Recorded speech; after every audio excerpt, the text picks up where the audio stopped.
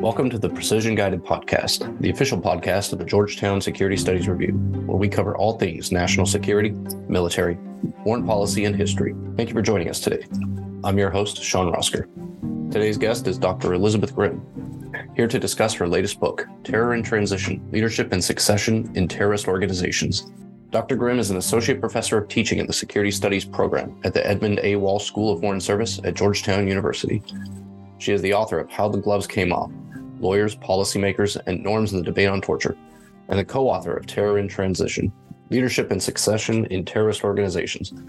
Her work has been published in Survival, Studies in Conflict and Terrorism, as well as Lawfare, The Washington Post, and Just Security. Prior to her employment at Georgetown University, she worked in the defense and security sectors of the U.S. government. Well, Dr. Grimm, Mel Madarang, thank you both for being here today. Thanks for being on the podcast. So, Dr. Grimm, I know a bit about your book, a bit of what it's about, but why don't we just kick things off with you telling us a little bit more about it and what inspired you to write it? Thank you so much for the question, Shawn, and thank you for this opportunity to talk about this book, this project that has subsumed so much of my life over the last several years with my co-author. So my co-author, Dr. Tricia Bacon, and I, we went to graduate school together, and we began this project, and it even pains me to say this date out loud, in the summer of 2018, right? It's almost tough to remember what the world was like then. And what our initial interest was to look at leadership in between sort of the two camps that we felt that leadership was often examined. So on one end, you have leadership examined between these large end studies of the effects of decapitation.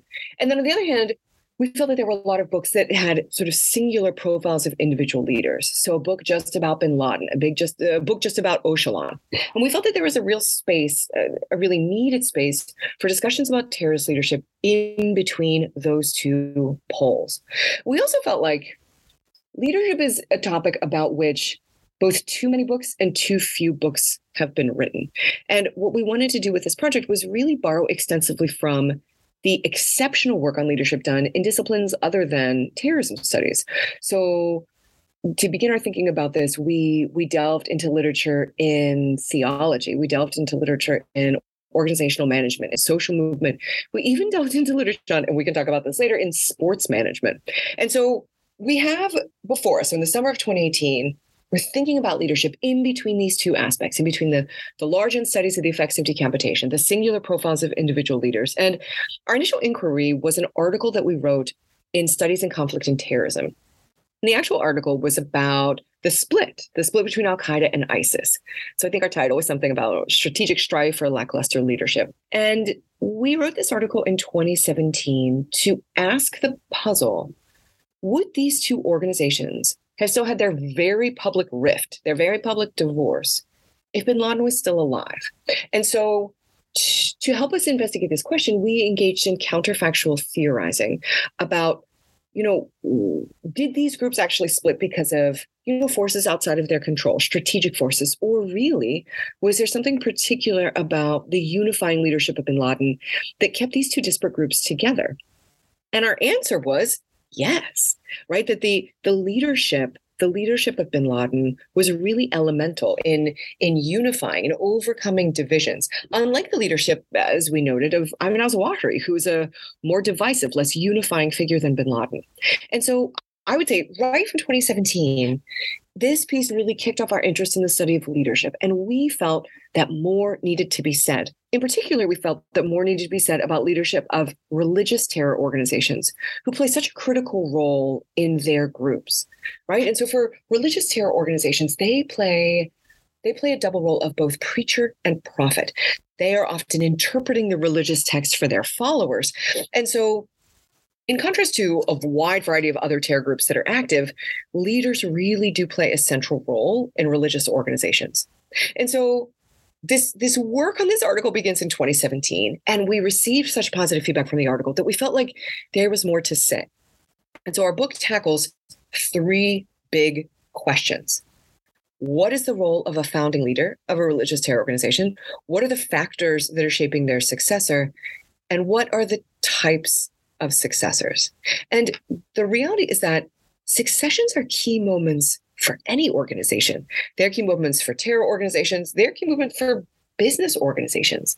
And no matter what type of organization we're talking about, these successions are a time of confusion, they're a time of internal competition, and they're a time for disruption. And from any organization that we think about, transitioning to a new leader can prove very, very difficult. And so we really sought to focus on those three main areas, to look at what a founder does, to look at what factors shape their succession, and then the types of successors that come after them. Terrific. You alluded to the three different stages there, and I'd like to kind of pick those apart. So starting with the first one, the founding leader, and the role in shaping the organization. Can we start picking that apart? And then perhaps you can explain for us what exactly follows within the organization once that leader is removed in whatever capacity that takes form. Right. Shawn, it is difficult to put into words just how important a founding leader is. And the reason for that is that the founder sets what we call the how and the why for the organization. And so what we mean by this, and in this we drew pretty heavily from social movement literature, the founder sets the why. And what the why is why fight? Why choose violence? Why choose terrorism? This is the framing. This is the reason for being of the organization. In addition to that, the founding leader sets the how. And for us, the how for a terrorist organization is the tactics, so the choice of violence, the means of violence, but also resource mobilization. How do they raise funds? How do they recruit? And our primary argument is that every founding leader sets the how and the why. And every successor who comes after them either chooses to keep the how and the why consistent or change. And what we mean by that is that there are certain successors who simply choose to essentially keep with incremental changes, meaning they do not change dramatically the how and the why that the founder set out. And for us, these were leaders that we called caretakers. Caretakers are basically, they are keeping the train running. Excuse me. They are proceeding in the way that the leader would have wanted, would have chosen. The second group of successors that we found are called fixers. And what fixers do is that they keep the why very stable, very consistent with what the founder wanted, but they make dramatic changes to the how.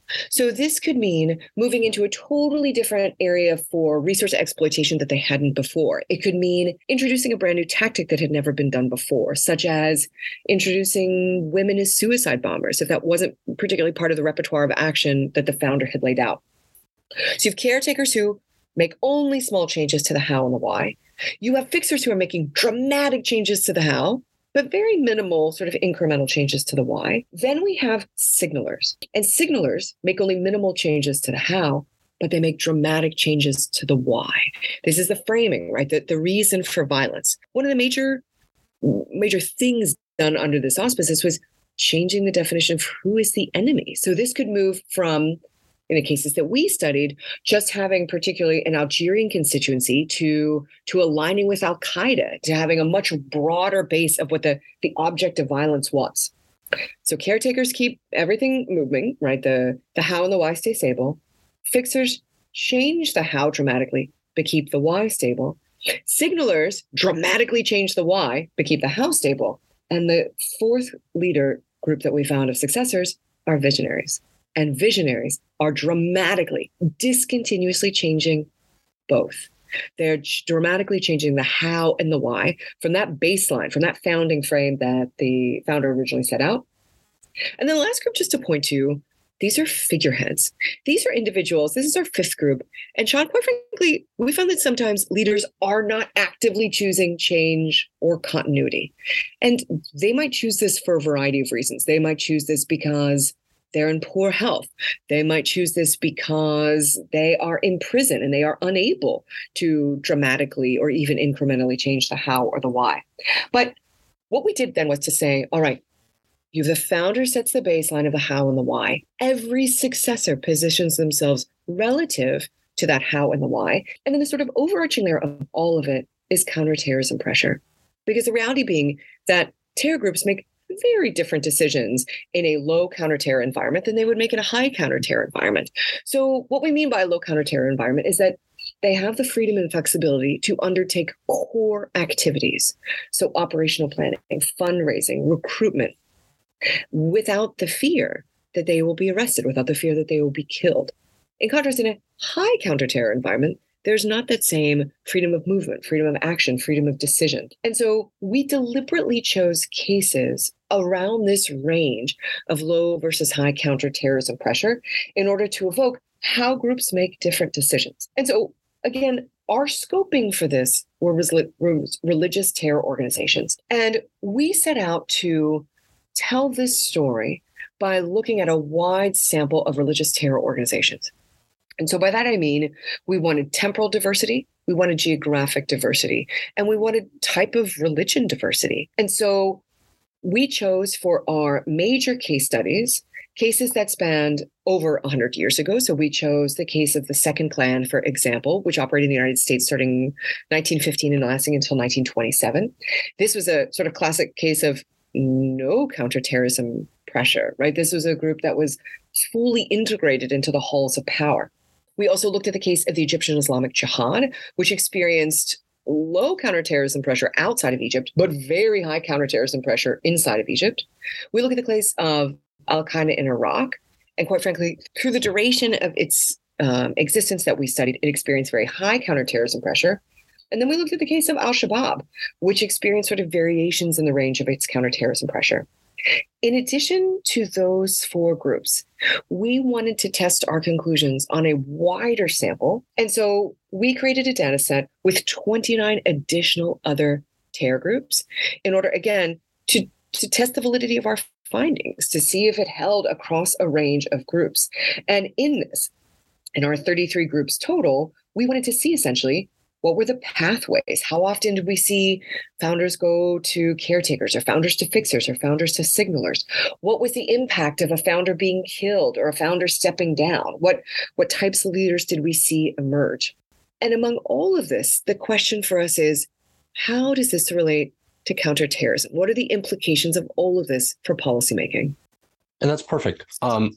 Before we dive into the policymaking, this idea of the four types of successors is extremely interesting. I'd like to know, does each organization kind of inherently contain a mixture of these four different types of successors? Is there an imbalance among them, or is it too hard to tell without diving into the internal makeup of each? Sure. So there's nothing, I would say, either predictive or prescriptive. Shawn, in our research, we found that there were certain times that groups should have chosen a certain type of successor and yet didn't, right? So they should have chosen a successor that might have revitalized the organization like a visionary, and yet they failed to do so. So I would not say necessarily that there was anything predictive that had conducted a certain number of attacks over a certain amount of time and had existed for at least 2 years. So there's effectively a bias here for lack of a better term, I would say successful organizations. But when you look at the case of Al-Qaeda, I mean, quite frankly, this is a group that has had one leadership transition, and it went from founder to caretaker. There are other organizations that you see the same successor operate in different roles over the course of their tenure. So a good example for this, and again, to sort of pick on him twice, is Ayman al-Zawahiri. So Al-Qaeda is not the first group that he led. He was previously the leader of the Egyptian Islamic Jihad. Now, he was a very different type of leader when he was the leader of EIJ than he was for Al-Qaeda. So he was actually the leader twice, effectively, for EIJ, first from 1993 to 1995, and then again from 1996 to 2000 before they merged with Al-Qaeda. In his first tenure, the sort of delineation that we note, he really operates as a fixer. But then what we see during the last 5 years before they formally merge with Al-Qaeda is that he becomes a visionary. He pulls the Egyptian Islamic Jihad away from the founding frame that had been set by its founder, Mohammed Faraj, which was to organize a coup, a sort of popular revolt within Egypt that would topple that government and make the space for an Islamic leader. By 2001, Ayman al-Zawahiri had fully aligned his vision for EIJ to be consistent with bin Laden's vision, right? The vision of toppling the far enemy before targeting the near enemy. And so all of that is to say, Shawn, not only is there nothing predictive about the roles, but there's also nothing predictive, interestingly enough, about the leaders. And why I think that's so important, again, when we think about our work as sort of the in-between, situated in the mid-range between these large N data sets of decapitation and these sort of smaller, more singular focused profiles, is that a lot of the profiles tend to focus on personality, right? They tend to focus on traits like charisma. And the reality is that Ayman al-Zawahiri did not change. This man has always been the man that is described as what? Disputatious, lacking in grace, argumentative. I mean, journalist Peter Bergen described him as the individual you would never want to sit next to at a Thanksgiving dinner, right? His personality didn't change from the time that he was a teenager in Egypt trying to set up a cell that would become part of the Egyptian Islamic Jihad till his death. What did change was the way that he led. And that is really a point that I want to hammer home, and I think it's really important to mention on the podcast, is that the same individual can be a very different type of leader within the same organization in a different time period. And the question for us is less who the individual is and more the question of how are they leading? I see. And so, yeah, that brings us to a good point here. We can circle back to the policy discussion. Mm-hmm. So why does this matter to security professionals? Why does this matter to the larger policy debate? Yeah, for sure. I think I would say, firstly, that it is impossible to put into words just how important the founder is in establishing that base of the organization, because that is the baseline from which all successors will position themselves, right? So the founder's background, their training, their ties with their religious community, their ties with their social community, their organizing ability, those are all factors that will eventually help them mobilize the resources that are necessary to engage in violence, and also the ideational pool that's necessary to attract followers. So I would say, Shawn, that the overarching point is to say, founders need to be studied. For all of you who are interested in research papers, longer term assignments, delving deeply into independent social science research, looking very carefully at the role of founders in terrorist organizations, I think is an aspect that very much needs to be studied. And as I talked about, we actually didn't create typologies of founders. We created typologies of successors. So for individuals who are thinking about papers to write for future avenues of research, I think there's a very rich avenue to go down, is to say, can we create typologies of leaders? Of founders rather? Is there additional granularity that we need to have on the role of the founder themselves? And I would say yes. So I then think the bigger question is the implication for targeting. And just to be very clear, even though this is a story, truly a story about founders and successors, we, Dr. Bacon and I, we are not arguing that CTFers should only focus on leaders. In fact, we think that the targeting of leaders, it is one element in an overarching counterterrorism approach. Because quite frankly, a number of the cases that we looked at are terror groups that are, for lack of a better word, sort of deeply embedded in the mainstream of society. So we examined quite richly the case of the Second Klan, in which the more impactful factor that impacted the downfall of that organization was the stigmatization rather of extremism, the societal turn away from the violence, from the hatred that they were spewing. That had a much more influential role in the rise and fall of that terrorist violence than any of the leaders that we said in the Second Klan. But I would say the second point, so if the overarching point is first, the founder cannot be overestimated. I would say, secondly, is that each of these successor types, caretaker, fixer, signaler, visionary, and even figurehead, each of the 5 types has weaknesses that can be exploited through counterterrorism efforts. And so what do I mean by that? I think when we think first about caretakers, and remember, these are the folks who are keeping the how and the why stable, consistent with what the founder would have wanted, I would argue that conservative style of leadership, that could expose an organization to be poorly positioned to adapt, poorly positioned to change, poorly positioned to react to shifting geopolitical sands. There were some who were quite critical, for example, of the leadership of Ayman al-Zawahiri, insofar as he operated as a caretaker, right? We open our book with a quote from Dr. Bruce Hoffman and Jacob Ware that said, if bin Laden had been alive, 2 years ago, he would have been a very happy man with where al-Qaeda was as an organization. But the flip side of that conservative style of leadership is that there wasn't the same level of adaptation to what the reality of the world was like in 2022. So on one hand, the caretaker, this concerted style of leadership, it can be less adaptive than the group needs. I would say for fixers, signalers, and visionaries, there are opportunities in all of those groups to discredit those leaders. And discredit how? By highlighting their hypocrisy, by highlighting the betrayal of the organization's founding frames, the founders' methods. We found that signalers, even more so visionaries, they can be very, very divisive. They can drive wedges within an organization. They can drive wedges with the group's constituency, even its allies. Visionaries in our sample, they reflected divisions and they often created divisions. And last, I would say, with regards to the figureheads, I mean, this is sort of like a ship without a captain, right? So without any direction from the leader, the group could become adrift. The group could become riven with divisions. In other words, there might be a utility, there might even be a benefit for leaving figureheads in place, despite the clear policy preference for a decapitation approach. And do you think that a counterterrorism strategy can effectively and holistically, or should, focus on each of these leadership typologies collectively, or does one need to be singled out within a particular group before an effective strategy can really be formulated? Like, what does that require? I think that is a great question. I think the first step would be to know, from a counterterrorism perspective, what is the leadership type that you are facing? Because it matters then, and then conditions what you would do to respond.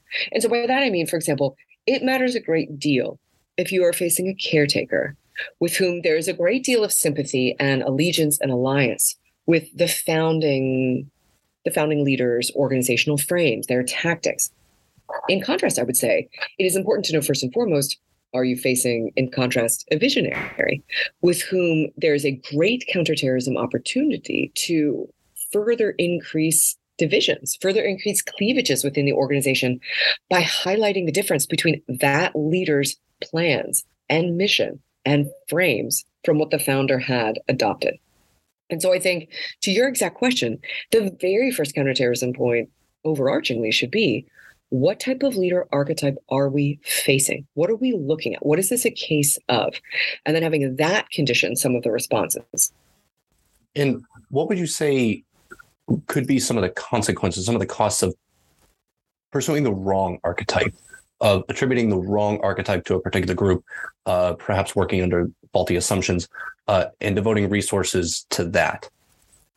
Exactly. So, for example, if the group has a figurehead, if there is not targeting of that figurehead, what might happen is that the group might break up on its own, right? The group might collapse. The group might not have the direction to be able to keep going.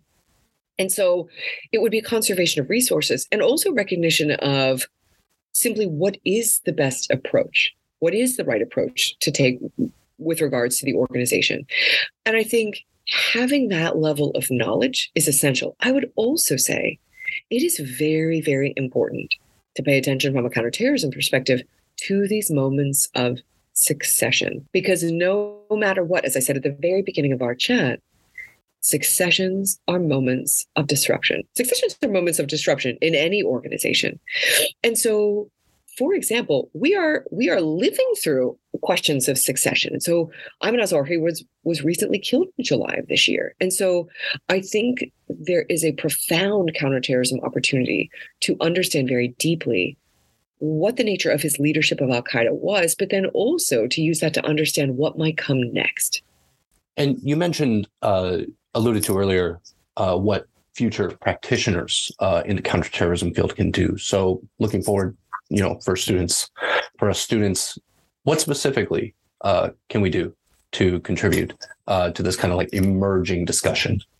Oh my gosh, there is so much to do. So at the end of every international relations book or article or podcast, there's often this sort of advice for future travelers, right? So knowing this, if you're interested in this, what are some other avenues for research? So one future avenue for research, I would say, is to problematize the role of the founder themselves. So do these same typologies, do these same archetypes hold for founders? That I think is an issue that is ripe for discussion. I think a second avenue to look at would be the question of, we solely looked at religious terror organizations, again, because religious leaders play such a central role in their organization. But I think a really fruitful avenue for research would be to take these archetypes and ask the question, do they apply to other groups?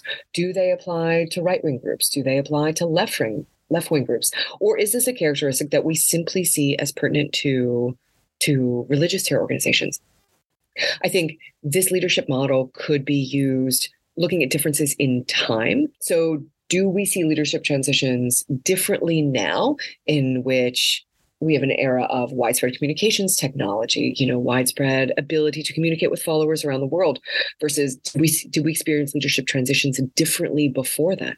I also think, the vast majority of the leaders that we looked at in our sample were men, right? There are a disproportionate number of men who are religious terrorist leaders. Do these same trends hold? Do these same models hold for female leaders? Or are there sort of cross-cutting truisms, or is there something quite different? Shawn, I think for anyone who is interested even a little bit in the question of leadership, to me, leadership is something that we just sort of take for granted. Like I said, I think some of the oldest books ever written are actually stories about leadership. And one could even read the Bible as a story about leadership, right? The foibles and the problems of succession. For a student that is interested in leadership, there is no shortage of fruitful avenues for research. And it is simply just taking one piece of this, even taking one aspect of this model and applying it to a group that they are interested in, right? So looking at, for example, we examined a wide number of groups. We examined Hezbollah, the IMU, JDL. We examined the Moral Islamic Liberation Front. But one could imagine a really excellent 710 paper or a research paper for a terrorism class that looked simply at the leadership transitions in one specific group that student is interested in. And were there any other lessons to tease out from your research, from this book, and specifically that you'd like to hit on today? Oh my goodness, Shawn.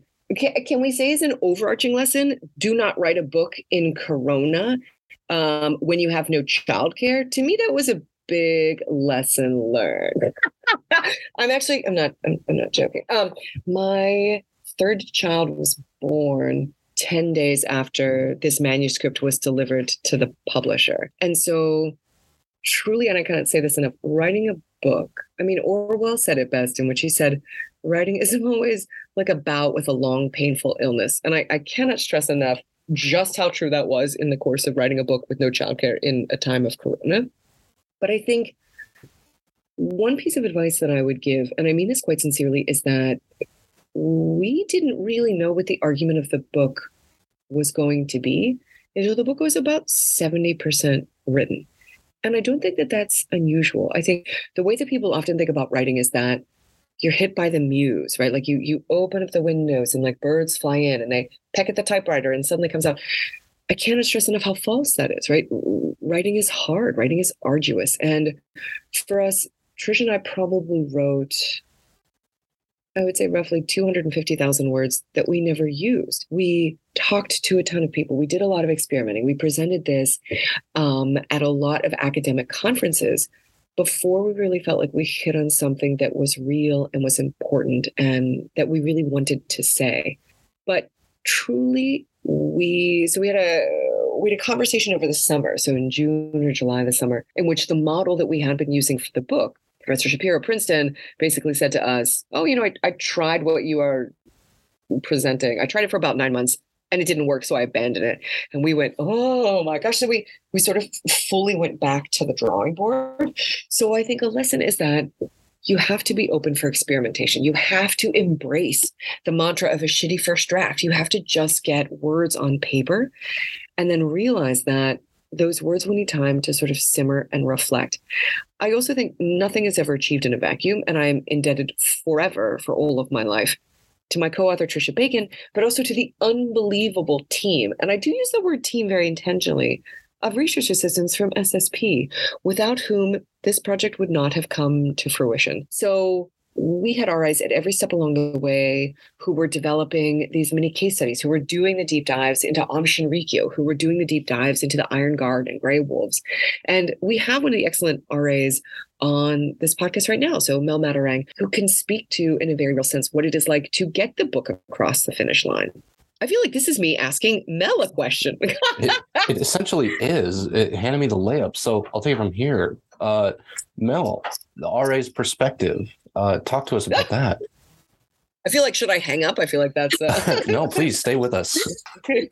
I love it. Thank you. Well, thank you, Dr. Grimm, for that question. And thank you, Shawn, for inviting me to this wonderful discussion. It's really great to see this engagement regarding the book. So I joined Dr. Grimm on her RA team earlier this summer, and the book was already wrapping up, but I wanted an experience that allowed me to take what I learned in the classroom and see it in practice. And so I saw exactly that this summer. Dr. Grimm had already mentioned when Ayman al-Zawahiri was killed this summer. We mobilized as a group. We said, hey, what's being talked about? What can we push in an article and relate it back to this book? And that was such an amazing experience. So we had an article in Lawfare, in other academic journals, and being a part of that and researching various articles, finding sources, that was definitely the experience that I was looking for in a research assistantship that I truly recommend to students at SSP if they have the opportunity, the bandwidth to seek out these opportunities, because it's one thing like learning in the classroom, but seeing it in practice and engaging with scholarship and working with wonderful professors is really an invaluable experience. And fully a team endeavor. I mean, I cannot say enough good things. I don't even know that there is enough time. One of my favorite parts about writing is the preparation of the acknowledgement sections, because it really sort of forces you to reflect on all of the individuals that got you to that place. But just as a rough rule of thumb, I mean, Matt Buchwald, Kat Chang, Sophia Gomez, Tina Huang, Kat Kelly, Shrishti Kemka, Freddie Lutke, Helen Lunsman, Tara Maloney, Emma McCaleb, Sarah Moore, Joey Stabile, Yevon Watt. I feel like I can't even, I apologize because I hope I have not missed anyone, but I think as an overarching caveat to the point that I said about how all writing is like about with a powerful illness and you don't really know what it's about till 70% of the way that you're done, I would say to the extent that people listening have the opportunity to become an RA, to join a research team, it's really something quite extraordinary. And the creation of social science knowledge and all of the challenges and obstacles that come with it, I really strongly recommend as an opportunity that people avail themselves during the time that they're in SSP. And I feel so privileged to have worked. I can safely say that all of my thoughts, all of our thinking on this evolved because of the RA work. I mean, we fully included one aspect of our caretaker model because one of the RAs on the team, Joyce Stabile, had been watching the NFC Championship game and looked at the coaching tree, ways in which authority and prestige were passed down from Bill Walsh as a coach, and the ways in which we saw that replicated in the terrorism space. I mean, in my experience, the students at SSP have come up with innovations that if I had the rest of my life to think of, I would have never come up with. And so it was a tremendous growth opportunity for me to bounce ideas off, to benefit from the wisdom of all the SSP RAs that we worked with. Yeah, you really speak to the true value can be found in the cross-disciplinary approach to things, meshing the sports world, the international relations world, security, and like. Mel, before we wrap up, I just wanted to toss this last one at you. All the lessons that Dr. Grimm spoke to about RA-ship, would you be able to kind of like, as an RA, as someone with that experience, do you track with those lessons? Would you say that you experienced those, or can you perhaps identify something that you learned along the way that hasn't been touched on yet? Definitely. So echoing everything that Dr. Grimm said, I completely agree with that. And one thing, and this might be relevant for me, but it might be relevant for anyone who is interested in academia or wants to try that out. I did this research assistantship to also get more experience in research, writing, analysis. And I had this very daunting idea of what it's like to come up with my own research. I thought I'd had to have something groundbreaking, or I'd have to have the answer to a problem that everybody has been trying to solve. But honestly, it's really seeing what the conversation is out there surrounding an interest that deeply interests you, and seeing the gaps, and being able to learn the process of identifying those gaps, researching the literature, and then by digging and digging, coming up with possible solutions and continuing the academic conversation out there, I think was one of the things that was clearly spelled out for me during this entire experience, and just the valuable experience of working with amazing people. So Dr. Grimm has stressed the research team that she has. I love each and every one of them. I love Dr. Grimm, and it has really allowed me to work with such wonderful people. And I would totally recommend anyone at SSP to have that experience. And Dr. Grimm, any final thoughts to add to today's episode? No, I would love any student that has the opportunity to pick up the book. I would love to continue the conversation. And I just want to say, we owe this theory building endeavor. We owe a tremendous intellectual debt to all the work that has preceded us. So, decades of research across disciplines, social movement, literature, business management, organizational theories. And this is what students can also do. They can continue this work of theory building, of testing theories out, of taking theories to play. And I think it's one of the profound benefits that we have of being here at Georgetown. So I'm really grateful to you all for this time. It has been so much fun to chat with you. And I'm grateful to all the listeners. And if you have the opportunity to pick up the book, come by and chat. There's literally nothing, as Mel knows, that I like to talk about more. We can talk much more about it. But I'm really grateful to your time, both Shawn and Mel. And thank you, Dr. Grimm, for your time today and for the wonderful discussion on an incredibly interesting and such an analytically important topic, and for highlighting its ongoing relevance to the security debate. And thank you, Mel, for giving us the RA perspective here and running us through that. Thank you.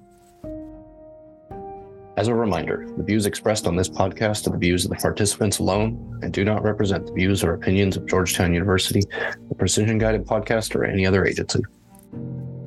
Thank you for listening to the Precision Guided Podcast. Follow the Georgetown Security Studies Review on social media to stay up to date on the latest Precision Guided Podcast episodes and GSSR content. You can find us on Twitter, Facebook, and LinkedIn, or you can visit our website at georgetownsecuritystudiesreview.org. I'd like to thank Mel Madarang for researching and editing the episode, and Chris Bull for providing additional research support. Thank you to all our listeners out there. This is the Precision Guided Podcast, the official podcast of the Georgetown Security Studies Review.